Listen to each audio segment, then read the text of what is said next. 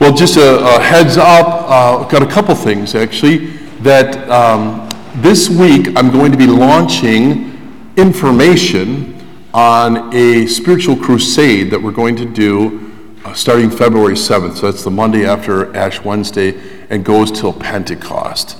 I'm just going to leave it there because I want to officially launch it on the Feast of St. John Bosco, which is this Tuesday. And I just ask for his intercession. I love St. John Bosco. Also, too, men, you are strongly encouraged to come and join us this Friday night. Doug Barry's going to be here. It's going to be amazing. And these are these evenings we have where we start with an hour of adoration. We offer confession during that time. We pray the rosary. Beautiful music is going on during that time. It's a time for us to get tight in with God as we kneel together, nights kneeling together before our King, and then get an inspiring talk by Doug and to just build our fraternity together, right? Which I'm going to get into a little bit here in my homily today because, we saw that Jesus gave his first sermon. He went up on the mountain, he gave, so it's called the Sermon on the Mount. And what was he trying to tell them? God wants you happy. Now, he said, blessed are they. Well, that comes from the word beatitudo, and that actually translates to happiness. Another part of the gospel, these beatitudes do say the word happy in it. Happy are those. But God is calling us to happiness, but not just that superficial, fleeting, kind of take care of the flesh happiness, which unfortunately a lot of people end up running from one possible way to fill that hole, that void inside themselves with this kind of superficial source of happiness and that kind. And that's not, we have fun, obviously, but but make sure it's not something you're doing because you have this angst within you, in other words, an emptiness inside of you. God wants us happy. Pope Benedict, his last encyclical was called Spe Salve, Saved by Hope. And here's a quote that I love from it. The one who has hope lives differently. The one who hopes has been granted the gift of a new life. Hope. Yeah. God wants us happy. But that happiness comes when we're filled with hope. How do we get filled with hope? St. Augustine was asked what he felt were the three most important virtues. And he gave this answer. He said, the first, he said, is humility. Second, humility. Third, humility. We leave ourselves open. We leave ourselves predisposed to receive everything that God wants to give us. See, that's what Jesus was showing them at the Sermon on the Mount. Blessed are they who, the kingdom of heaven will be theirs. They're meek, they're humble, they care for other people, they're merciful. These are all the ways that our heart yawns open, okay, in a selfless way. Of course, we can't look at the Beatitudes without looking at the four levels of happiness, and I just want to point to the fourth one. The first three fall short of the fourth one, especially the first one. That's just, take care of the cravings of the flesh. But each one of them falls short. When we look at these four levels of happiness, and why? Because the surveys by Gallup and National Research Center and Pew Organization concluded that spiritually devout people are twice as likely to report being very happy than the least religious. And so what is that fourth level? It's called sublima beatitudo, sublime happiness.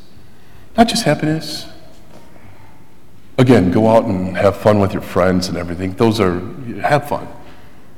But live our entire lives in that sublima beatitudo, that sublime happiness.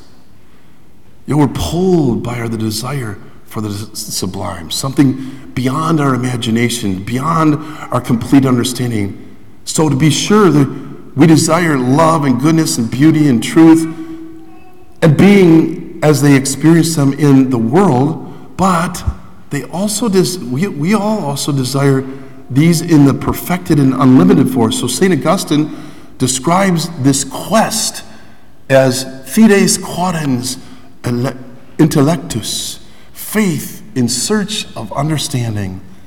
Those of faith recognize this as their desire for God. So as soon as a man seriously seeks truth and goodness, this intimate conversation with himself tends to become a conversation with God. Instead of seeking himself in everything, instead of tending more or less consciously to make himself a center, man tends to seek God in everything and to substitute for egoism love of God and of souls in him. So this constitutes the interior life. Sublime beatitudo.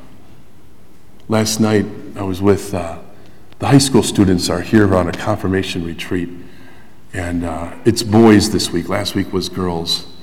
So the speaker was a veteran, and he served in the Iraq War, and he was a drill sergeant. And I'm in the back, we were in the narthex here, and I'm in the back. He says, "Can I have 3 volunteers?" "Sure." And then he said, "When I give a command, I want you all to say, 'Sir, yes, sir.'" So the whole room was shouting that. "Get on your belly. 'Sir, yes, sir.' Give me push it." And he was shouting into him. It was awesome. Is he mean? Is he driving them to despair? No. He was conditioning them, training them to become heroes. Your heart pounds when you think about that. And that was his point, is that we're called to be heroic in this life. But you know what? That means we got to press into it. Faith, searching for that understanding, living in a way that appeals to God. That could be challenging, sacrificial, right? At times.